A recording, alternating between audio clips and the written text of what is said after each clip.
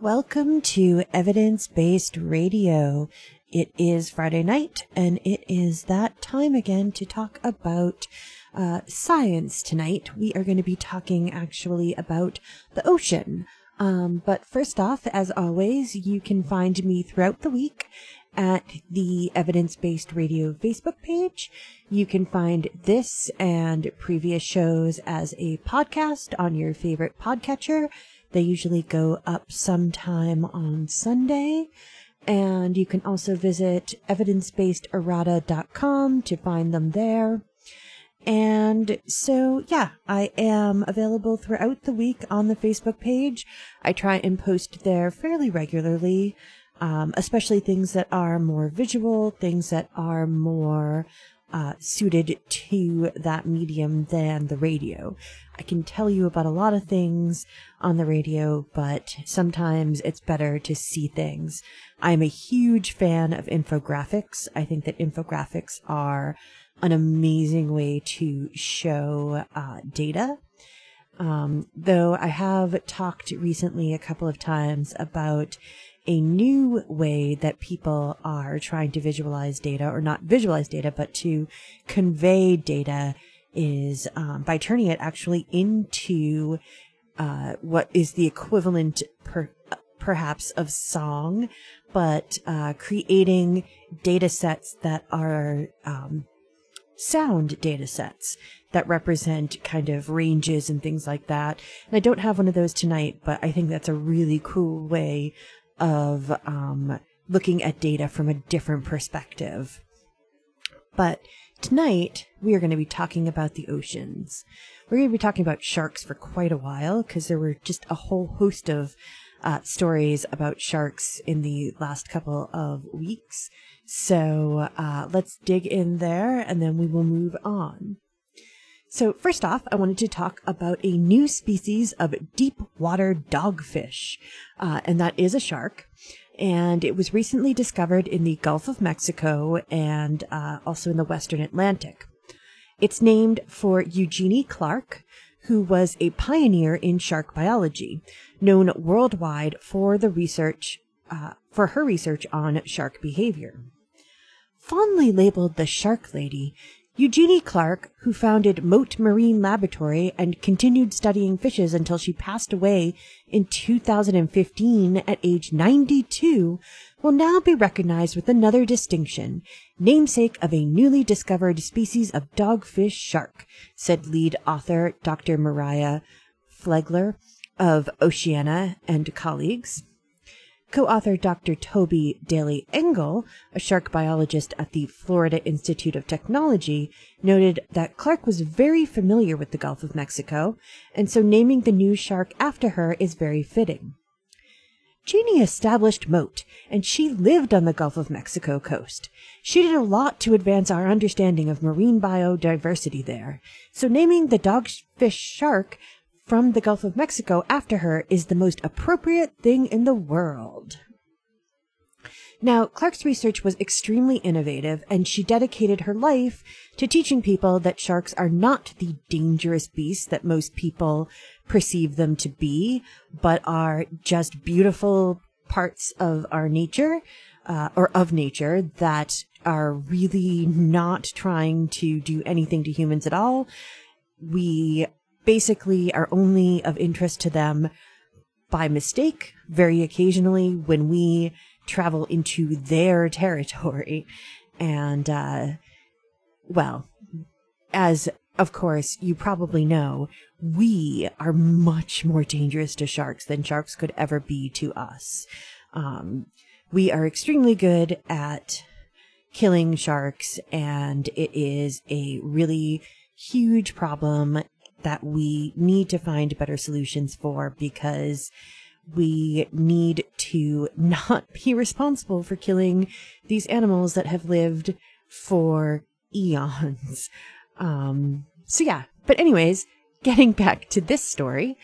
And so the new shark is named Jeannie's Shark, which is a really cool name, I think. And it is also, the scientific name is Squalus clarkae. And so it is a member of the dogfish sharks that are in the family Squalidae.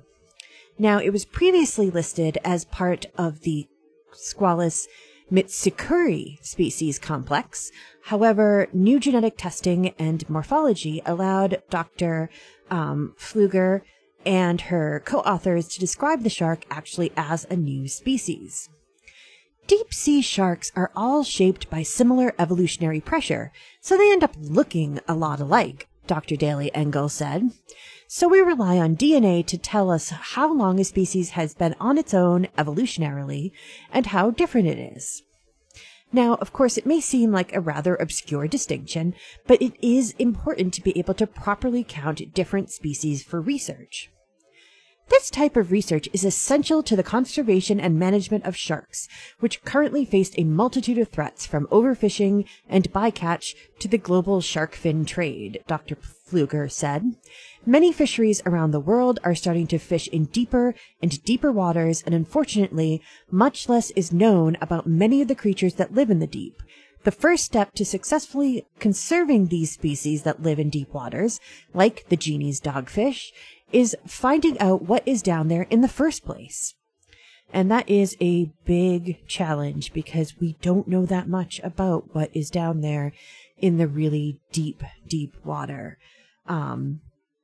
And so again, if you're a regular listener, you know that I am very much of the opinion that we should be exploring the oceans much more than we are exploring, for instance, space, and don't even get me started on this week's ridiculous news that the current regime is considering actually going forward with the idea of a space force. Sigh. Besides, we literally already have a space force, just FYI. We actually do have people in the Air Force who are considered part of a what is equivalent to Space Force. And I think that someone even said on that I even read that there actually is already a group of people whose name are the Space Force in the U.S. military somewhere. So yeah, ugh. Anyways, let's get back to sharks. Sharks are way better than anything else that's going on right now. So, next we're going to talk about, well, for a little while we're going to talk about extinct sharks, but extinct sharks were super cool, so it's going to be good. So a rare set of fossilized shark teeth have been found at Jan Juc, a well-known fossil site located on Victoria's Surf Coast in Australia.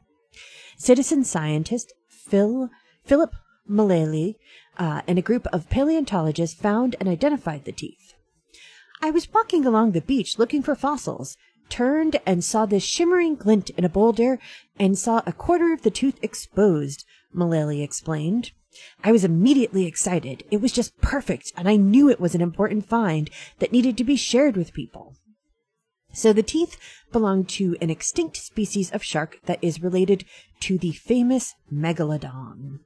The shark, Carcharodontes augustidens, lived between 22 and 33 million years ago in the Oligocene epoch. And so it would have been as much as 30 feet in length and would have been a top predator hunting small whales. These teeth are of international significance as they represent one of just 3 associated groupings of Carcharodontes augustidens teeth in the world, and the very first set to ever be discovered in Australia, said Dr. Eric Fitzgerald, Senior Curator of Vertebrate Paleontology at Museums Victoria. Now, the teeth were quickly identified as coming from the same species, and so the researchers suspected that they might have actually come from the same individual. They organized 2 subsequent expeditions to excavate at Jan Juc and found a total of more than 40 teeth. Now, most belonged to Carcharodontes augustidens, but they also found several teeth from a smaller 6-gill shark. These smaller teeth came from several different individuals and would have become dislodged from their jaws as they fed on the huge carcass of Carcharocles augustidens, said museum's Victoria paleontologist Tim Ziegler. The teeth of the six-gill shark work like a crosscut saw and tore into Carcharocles augustidens like loggers felling a tree. It is a little bit graphic, so, but I do want to finish the quote because it's a great quote, but, it is a tiny bit graphic. The stench of blood and decaying flesh would have drawn scavengers from far around. Six-gill sharks still live off the Victorian coast today, where they live off the remains of whales and other animals. This find suggests they have performed that lifestyle here for tens of millions of years. So I do want to warn you about that. There is another story that does have a little bit of goriness to it. I have tried to scrape off as much of the goriness as possible, but today there is a slight warning as far as if you're squeamish. I do apologize. But let us keep going. I hope that you'll be able to stay with me. Now, just to be clear, this shark and others like it, including the megalodon, are definitely absolutely extinct. And so a couple of years ago, there was that awful Discovery Channel quote unquote documentary that tried very hard to say basically that megalodons were hiding out somewhere in the ocean and were still there. Also mermaids, which is again ridiculous. And I have lots of bad things to say about those sorts of fake documentaries. But anyways, the reason, of course, it's coming up again is because of the movie The Meg. Now, full confession, I am probably going to see it. I am a fan of Jason Statham movies. I think they're delightfully ridiculous. I love silly action movies. And so I'm almost certainly going to go and see it. But of course, I understand that it is entirely fictional and that there is no chance that a giant megalodon is going to show up on any beach anywhere in the world. It's not going to happen. Unfortunately, it seems that a lot of people are not on that same page. People ask me every day, says Dana Errett, a curator of paleobiology at the New Jersey State Museum, when asked whether or not people ask him about the megalodon and whether or not it's still alive. He says, for good measure, the answer is no. So, megalodon first hit the oceans around 15.9 million years ago and was one of the last of what are referred to as the megatooth sharks. Megalodon actually means specifically megatooth. Now, they could be up to 60 feet long and weighed over 50 tons. So they were huge. I think someone said compared them to the length of a bowling lane. So that's a pretty big shark. That is a very, very big shark. It is the largest shark, obviously, to have ever swam in the oceans and was an apex predator extraordinaire. But again, it died out around 2 million years ago. For comparison, the largest great whites come in at around 20 feet long, so about a third of the length. Now, crazy fun fact, this is apparently the length of the megalodon's penis. A great white is about the size of the clasper or penis of a male megalodon, Peter Klimley, a shark expert at the University of California at Davis, said in a 2008 interview, in which I could not resist sharing with you.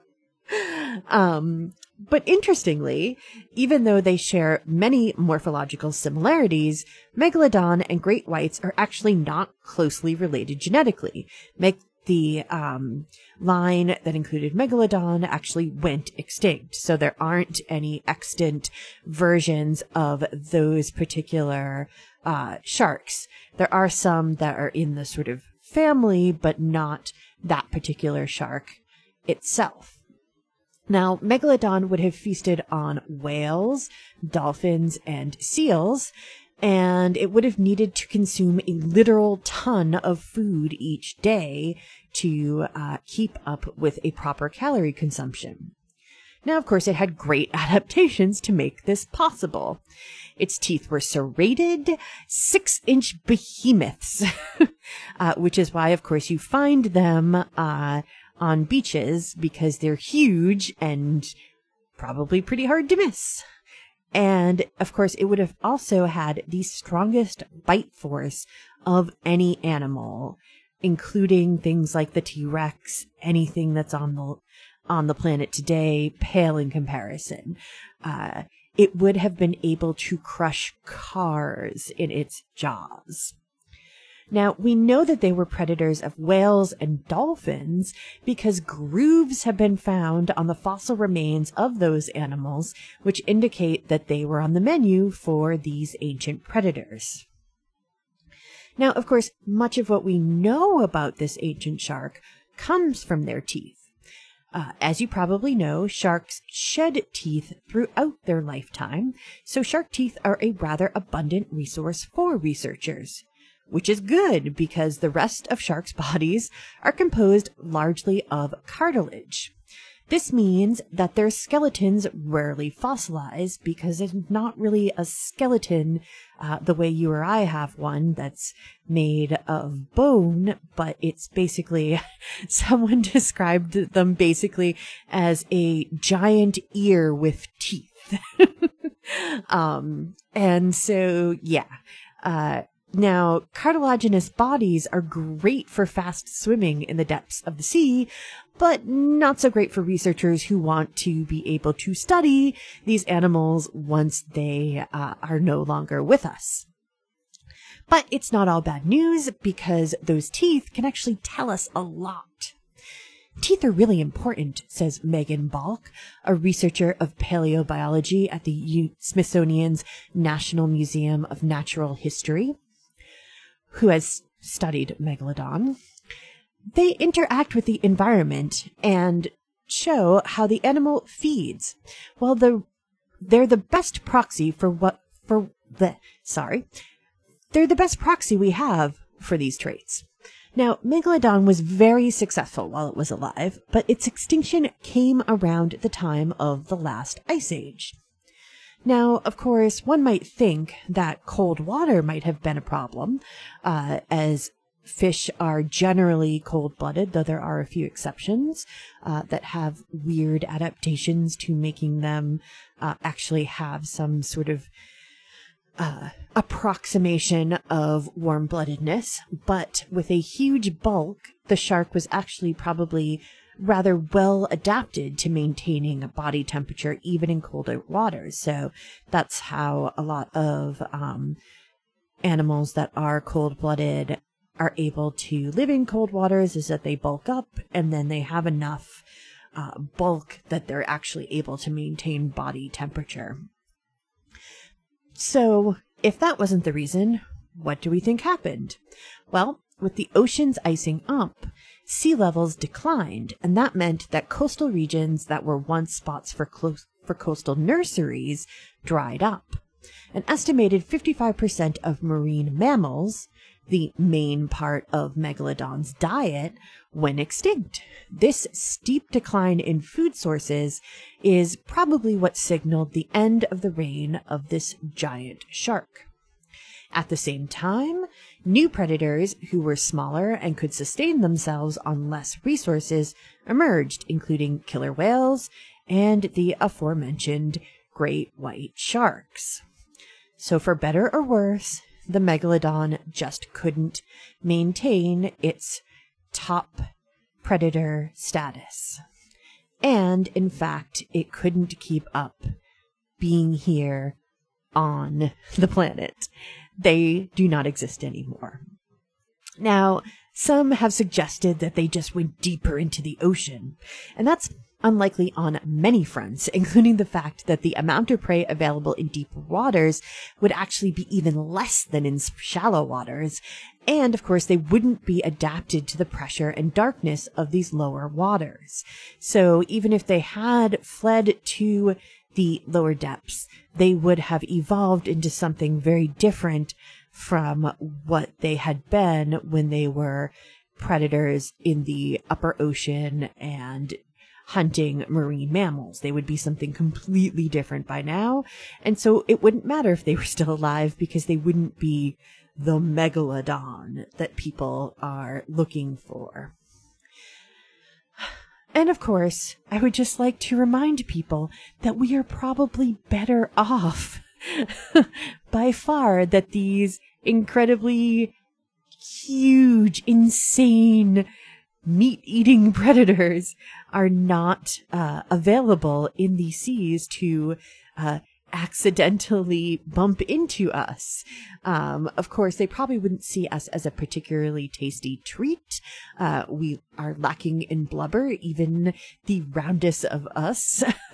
But again, they might take a bite out of you, which might end up being half or more of you, given their the span of their jaws. But of course, it would be much like what happens when a great white does that to someone, which is that it's almost always a accident, or they're trying to figure out what exactly you are. And unfortunately, they don't have hands to poke you. So what they do is they take a nibble on you. And unfortunately, as with many other animals, they don't necessarily know that their strength is going to be a huge problem when that happens. And so definitely probably good that they are not there. Okay. So, well before the demise of the megalodon, shark species began to radiate out into many different forms. And so prior to the Cretaceous Paleogene mass extinction, that's the one that helped usher in the end of the reign of dinosaurs, one order of sharks called the Lamniformes dominated the world's oceans. And so those are the mackerel sharks, and they include today's great whites, thresher, and mako sharks. Now, the largest order of sharks today, the Carcharodontiformes, were rather rare prior to the Paleogene. And so this group of sharks includes hammerheads, tiger sharks, and a host of other modern sharks. Now, after the impact of the comet, the two orders flipped, with Carcharodontiformes becoming much more diverse and many of Lamniformes going extinct. Now, there are also other orders of sharks, including the Hexanchiformes, which are frilled and cow sharks, and the Heterodontiformes, which are bull-headed sharks. This is an interesting and nuanced study that adds context to the end Cretaceous mass extinction event among two major lineages of sharks. Neil Ashleman, an evolutionary biologist at St. Ambrose University, who wasn't involved with the research, told Gizmodo. Now, he went on to note that having the treasure trove of shark teeth gives researchers that ability. They were able to track different lineages in geological history, despite, of course, a lack of other fossil remains. Mohammed Bazi, lead study author and a paleontologist at Uppsala University in Sweden, along with his colleagues, measured the varying shapes of 597 ancient shark teeth from around the world, and those dated from between 72 and 56 million years ago. By mapping the various kinds of teeth, they were able to create a picture of the post-extinction shark diversity. Oddly, they found that lamniform sharks with wide triangular teeth died out, while Carcharhiniforms with the same tooth shape survived. They suspect that the change was again tied to food source. The Lamniformes ate predominantly squid and marine reptiles, many of which also died out at this time. However, small bony fish thrived, and that was the favorite meal of the Carcharhiniformes. Now, again, knowing about these changes could be important for understanding and conserving today's species of sharks, over 50% of which are currently listed as endangered, threatened, or near threatened. By exploring changes in their diversity over millions of years, we might be able to assess the importance of various contributors, such as temperatures, sea level, and prey availability, as key drivers in shark evolution. Bazzi told Gizmodo, "Sharks fulfill a very delicate but important ecological role. Their demise may have terrible consequences for the health and stability of whole marine food webs. They are also remarkable creatures that capture the public imagination, though they are sadly misunderstood." Sigh. Okay, we are going to take a break and do some PSAs, and then we are going to come back and talk about another story. And this one is a little bit gory. It is about a whale carcass. So, again, sort of squeamishness warning here.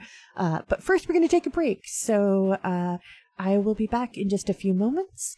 You are listening to Evidence-Based Radio on Valley Free Radio, WXOJ-LP 103.3 FM in Northampton, Massachusetts. Hi, I'm Charlie. I fight fires and I save lives. My name's Renee. I'm a cardiologist. I save lives. My name's Anthony. I'm an EMT. I save lives. You don't have to be a professional to save a life. Firefighters, doctors, and others save lives. You can too. Don't wait. To learn more about the warning signs and how you can help prevent suicide, visit save.org. In a crisis, call the National Suicide Prevention Lifeline at 1-800-273-TALK. Alcohol poisoning is caused by binge drinking large quantities of alcohol in a short period of time. Very high levels of alcohol in the body can shut down critical areas of the brain that control breathing, heart rate, and body temperature, resulting in death. Alcohol poisoning deaths affect people of all ages, but are most common among middle-aged adults. In the United States, an average of 6 people die every day from alcohol poisoning. Most of the deaths are among men. States and communities can support proven programs and policies to prevent binge drinking. Healthcare providers can screen all adult patients for binge drinking and counsel those who do to drink less. Don't binge drink. If you choose to drink, do so in moderation. Up to 1 drink a day for women or 2 drinks a day for men. To learn more, visit cdc.gov/vital signs. Today's episode, Bobcat in the Cave. Oh, nuts! There's a bobcat in this cave! Save us, Sassy! You will, but first you'd like to stress the importance of cat adoption? Over 5 million cats go into animal shelters every year and they need to be adopted?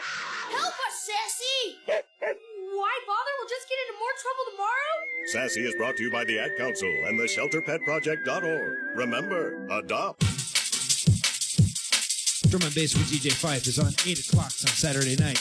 We roll from 8 o'clock to 10 o'clock on Valley Free Radio, WXOJ-LP, or online at valleyfreeradio.org.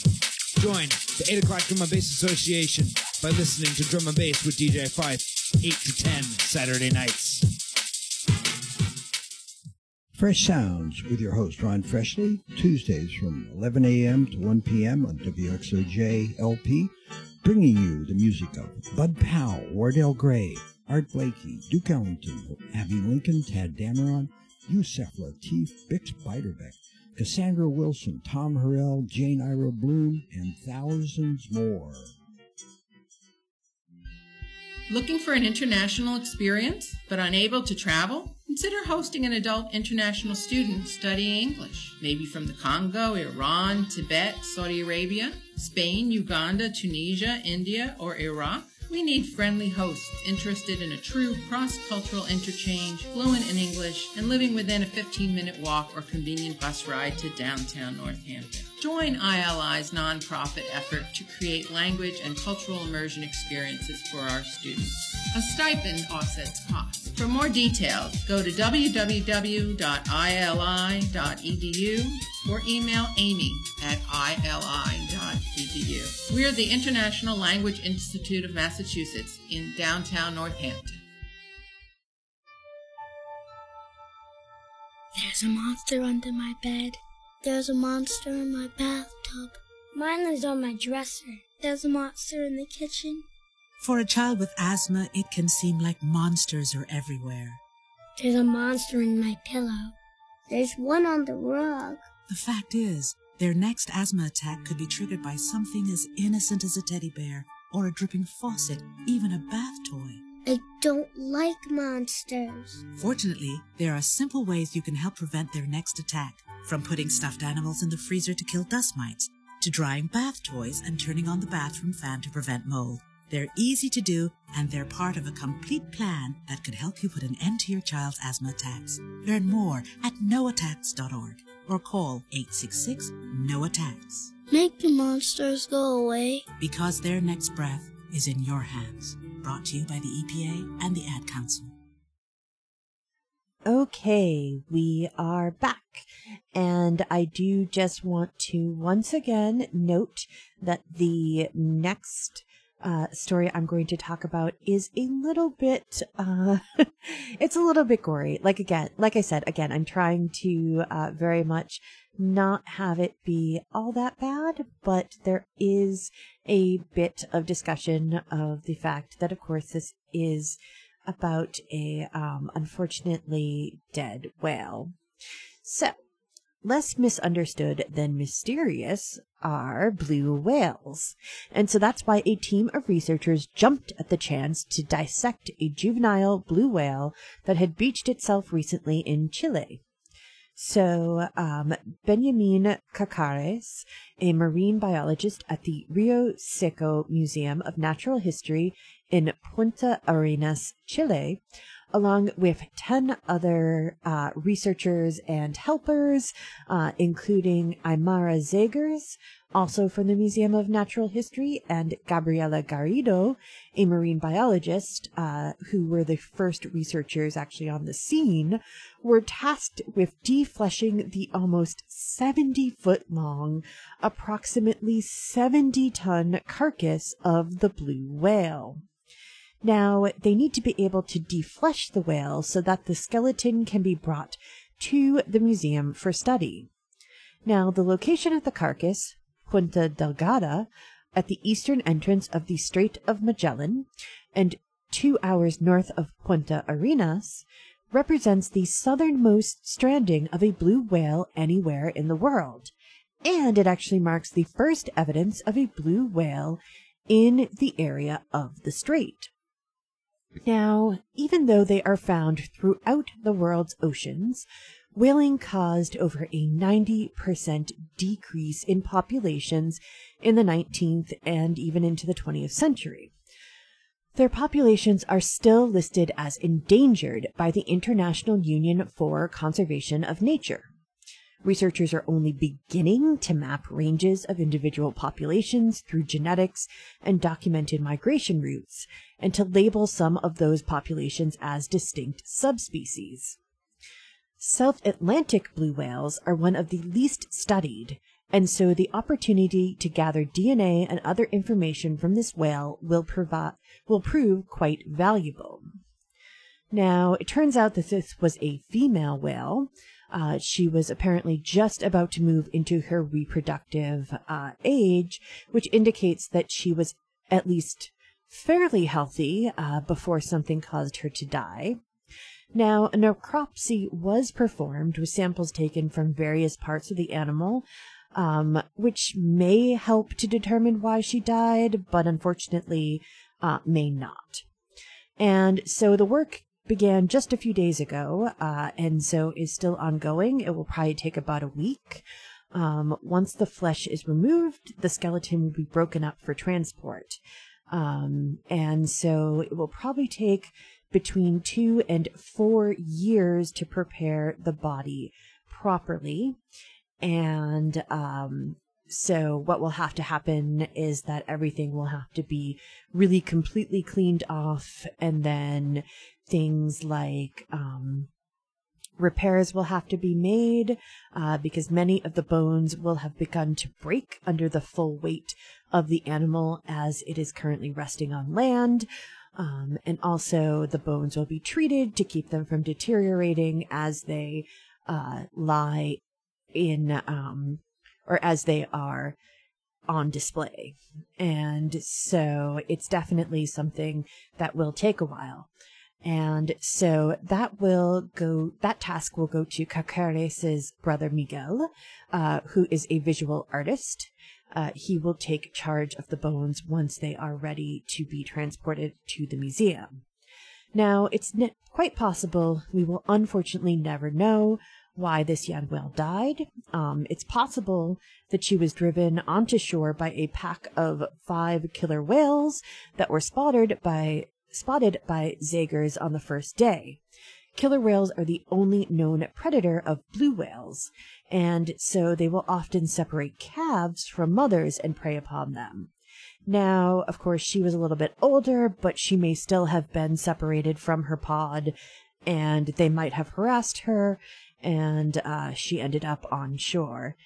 Now, if you'd like to see and or read more, I have posted the link to the Facebook. It will go up around 7 or so. And so if you would like to do that, you can do that. But again, it is very graphic. I am not bothered by it. I think it's interesting, but I know that a lot of people probably will be less than interested in seeing that kind of thing. And so, yeah.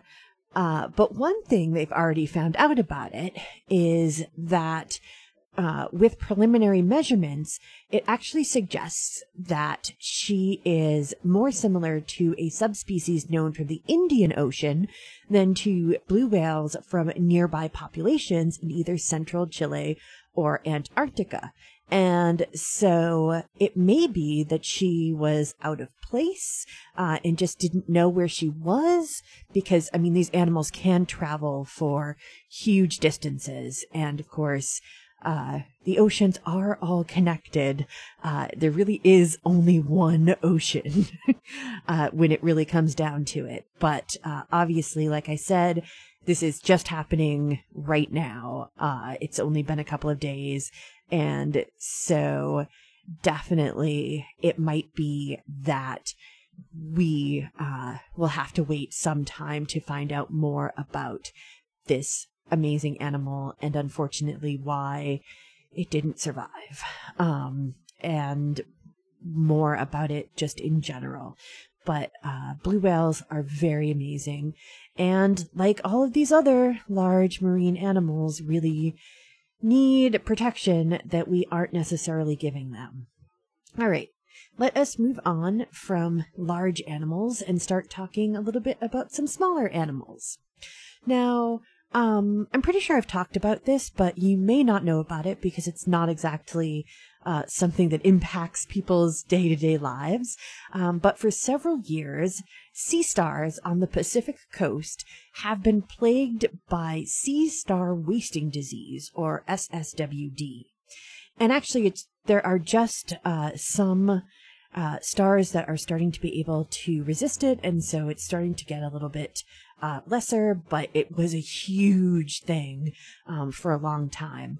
It began in 2013 and moved up the coast, where in 2015 it reached the coast of British Columbia, where it proceeded to wipe out 96% of sunflower sea stars in the region. This was similar to the toll it had taken on a number of other species of sea stars as it raged along its deadly path. Now, the disease caused the animals to basically turn to goo. One researcher said that you could actually see arms detach and walk away from the rest of the body. It was really awful. And so that is why it was referred to as the moniker wasting disease. So Jen Burt, a doctoral candidate at Simon Fraser University and a Hakai Institute scholar, was shocked by the carnage she witnessed. When we showed up in the summer of 2015 to do our annual surveys, there were melted sea stars everywhere. You would literally be swimming on a transect line and you'd come across single sea star arms. And so for 2 years prior to SSWD hitting the Central Coast region, Burt and colleagues had been monitoring how the reintroduction of sea otters was affecting the ecosystem. And so basically it's a well-known fact in these waters and in marine biology that when you bring in otters, or when otters are present, they help kelp forests to thrive by consuming kelp-eating sea urchins. And so she had noted a dramatic expansion of kelp forests as the otters returned. So it turns out, though, that the otters aren't the only things eating sea urchins. Sea stars do too. But little was known about the impact that sea stars had on this larger cycle. The coming of SSWD was a devastating but highly educational answer to this question. Now, otters prey upon the largest sea urchins, while sea stars prey on small and medium urchins. Once SSWD hit, the population of small and medium urchins increased by 166%. In the same period, kelp forests declined in density by 30%. We had 2 years of healthy sea star populations, and then 2 years later, they were decimated, said Burt. Our study shows that sea stars play a key role in the resilience of these kelp forests. So what they found that sea otters acted more like a switch, allowing kelp forests to either be expanded or in their absence contract, while sea stars do the hard work of maintaining those forests' overall health. So while SSWD was a horrible disaster that again is just now starting to wane, these researchers were afforded a special opportunity to learn from this plague.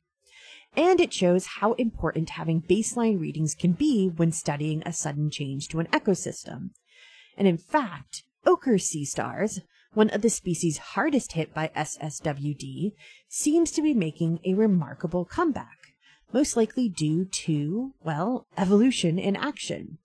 There was a 74-fold increase in the number of juveniles surviving among ochre stars after the peak of the SSWD's damage. Now, the actual cause of SSWD is still somewhat uncertain. Researchers believe that it is a denzovirus, which would have already been endemic to the region, but was triggered to greater virulence by some outside effect such as warmer water or ocean acidification due to global warming, and thus became a superkiller. The concern is that marine disease, extreme environmental events, and the frequency of those are on the rise, said lead author Lauren Scheibelhut. If we have too many extreme events in a row, maybe that becomes more challenging for a species to respond. And so in the new paper, Scheibelhut and colleagues compared the DNA of sea stars from before and after the disease and found that those living today had a gene that resists the virus, suggesting that a period of intense natural selection occurred. When you've removed a whole bunch of them, you've shifted the whole genetic diversity of that population, says Chris Ma, a researcher at the Smithsonian Institute and a starfish expert. Now, while it's great that the ochre star has been able to adapt, other species might not be so lucky. The combination of large-scale climate change and other factors such as viruses or introduced predators might seriously threaten another species. Okay. So let's move on now and talk about something slightly different, but still in the realm of water. I wanted to talk about this because it's really interesting, and then we should have time to talk about one more sea-based species. So this is actually a freshwater green algae called Chara brownii. And so this alga is closely related to land plants.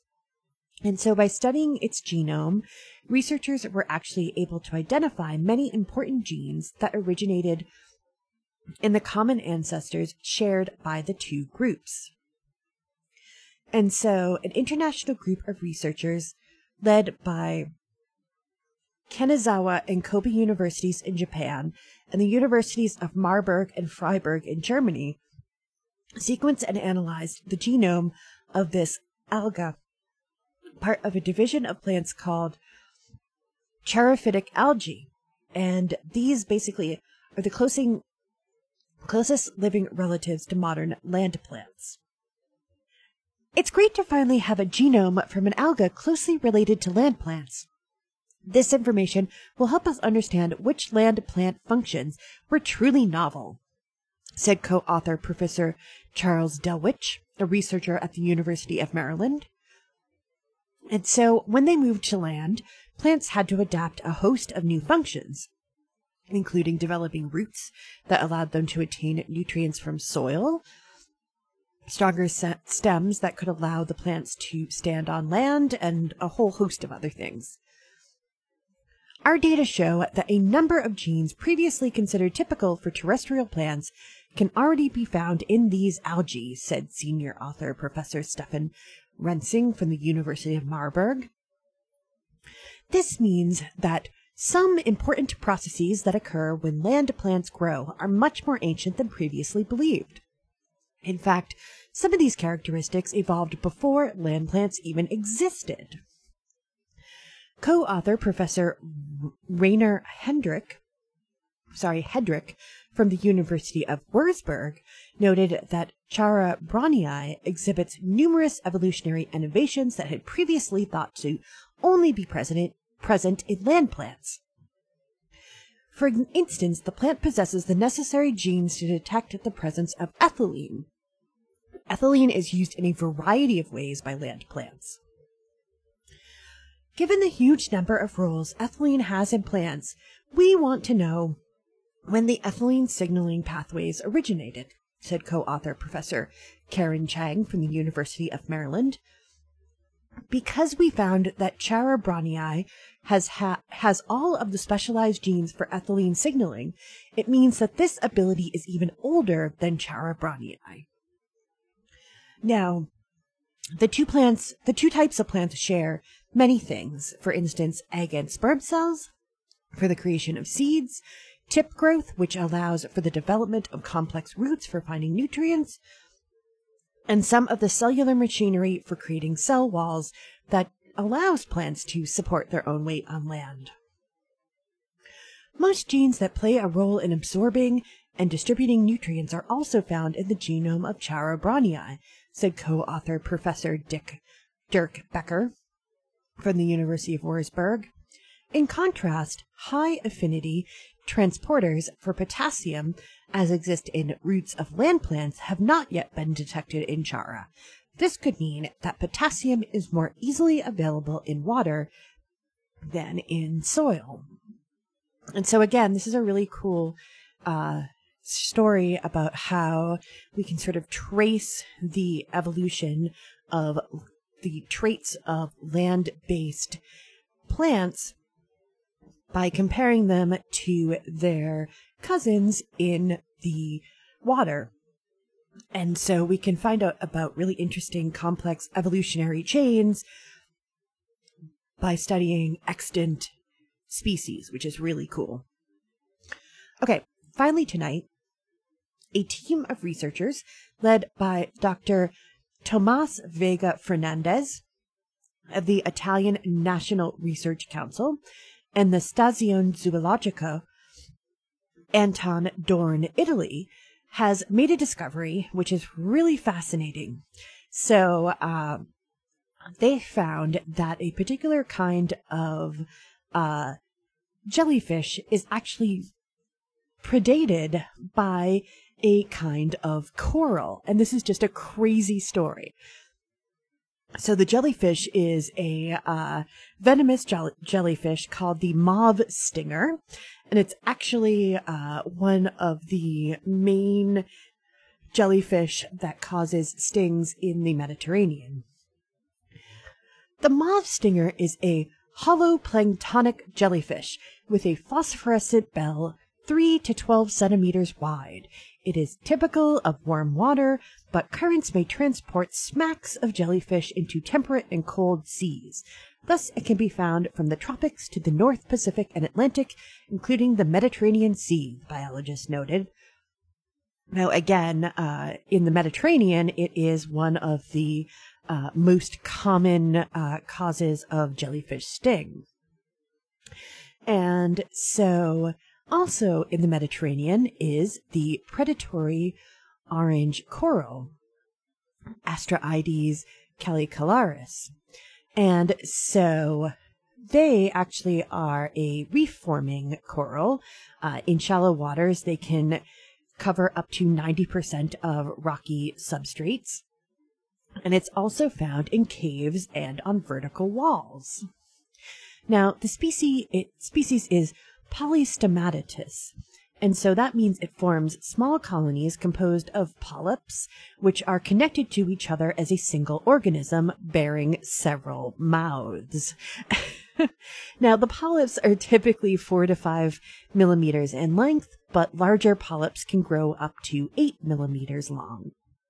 So, tiny horrors, definitely something that you could blow up into a movie horror.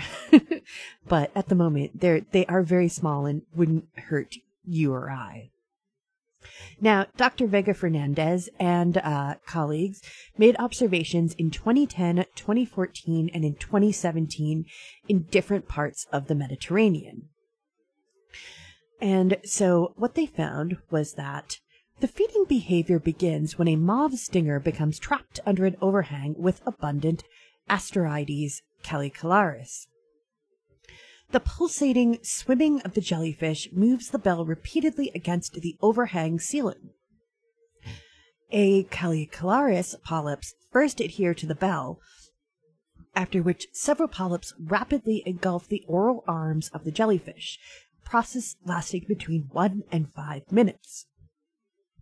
Single polyps are able to ingest the oral arm tips, preventing the jellyfish from escaping, while other polyps collaborate in ingesting pieces of jellyfish arm and umbrella.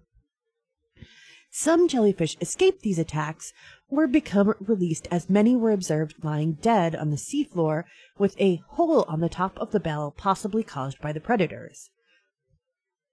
Although both species have been known for years, we had no idea that the coral could catch and eat these jellyfish, said co-author Dr. Fabio Badentilamenti, research director at the Italian National Research Council and honorary professor at the University of Edinburgh.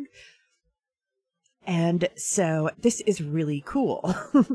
It is the first time that this crazy kind of thing is being observed, where these polyps of coral are actually kind of catching and eating these jellyfish, which is just crazy. No one would have thought this had they not seen it for themselves. And so Professor Murray Roberts from the University of Edinburgh actually says, this is a really fascinating observation. The conventional wisdom is that corals don't eat jellyfish, but these results show that we need to keep both our eyes and minds open to new discoveries. And that is a perfect way to end tonight. We need to be open in both our eyes and our mind to new discoveries. I love that. Okay. That is all the time we have for tonight on Evidence-Based Radio. Please do stay tuned for Civil Politics. They will be having another special guest. I fear I don't remember who it is this week, but they are going to have another candidate on, so you should stay tuned to listen to that and get informed about local politics as well as science. Have a good night. This show is part of the PlanetSide Productions Network. For more information, please visit www.planetside.pro, and thank you for listening.